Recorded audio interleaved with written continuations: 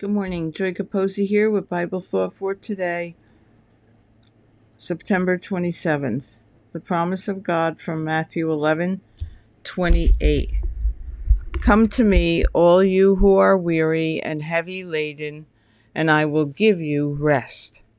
Notice Jesus didn't say, come to me, all you who are crushing it, living your best life, and I will give you rest. So if you're discouraged, tired, or weary, don't worry. That's exactly how Jesus expected you to come to him.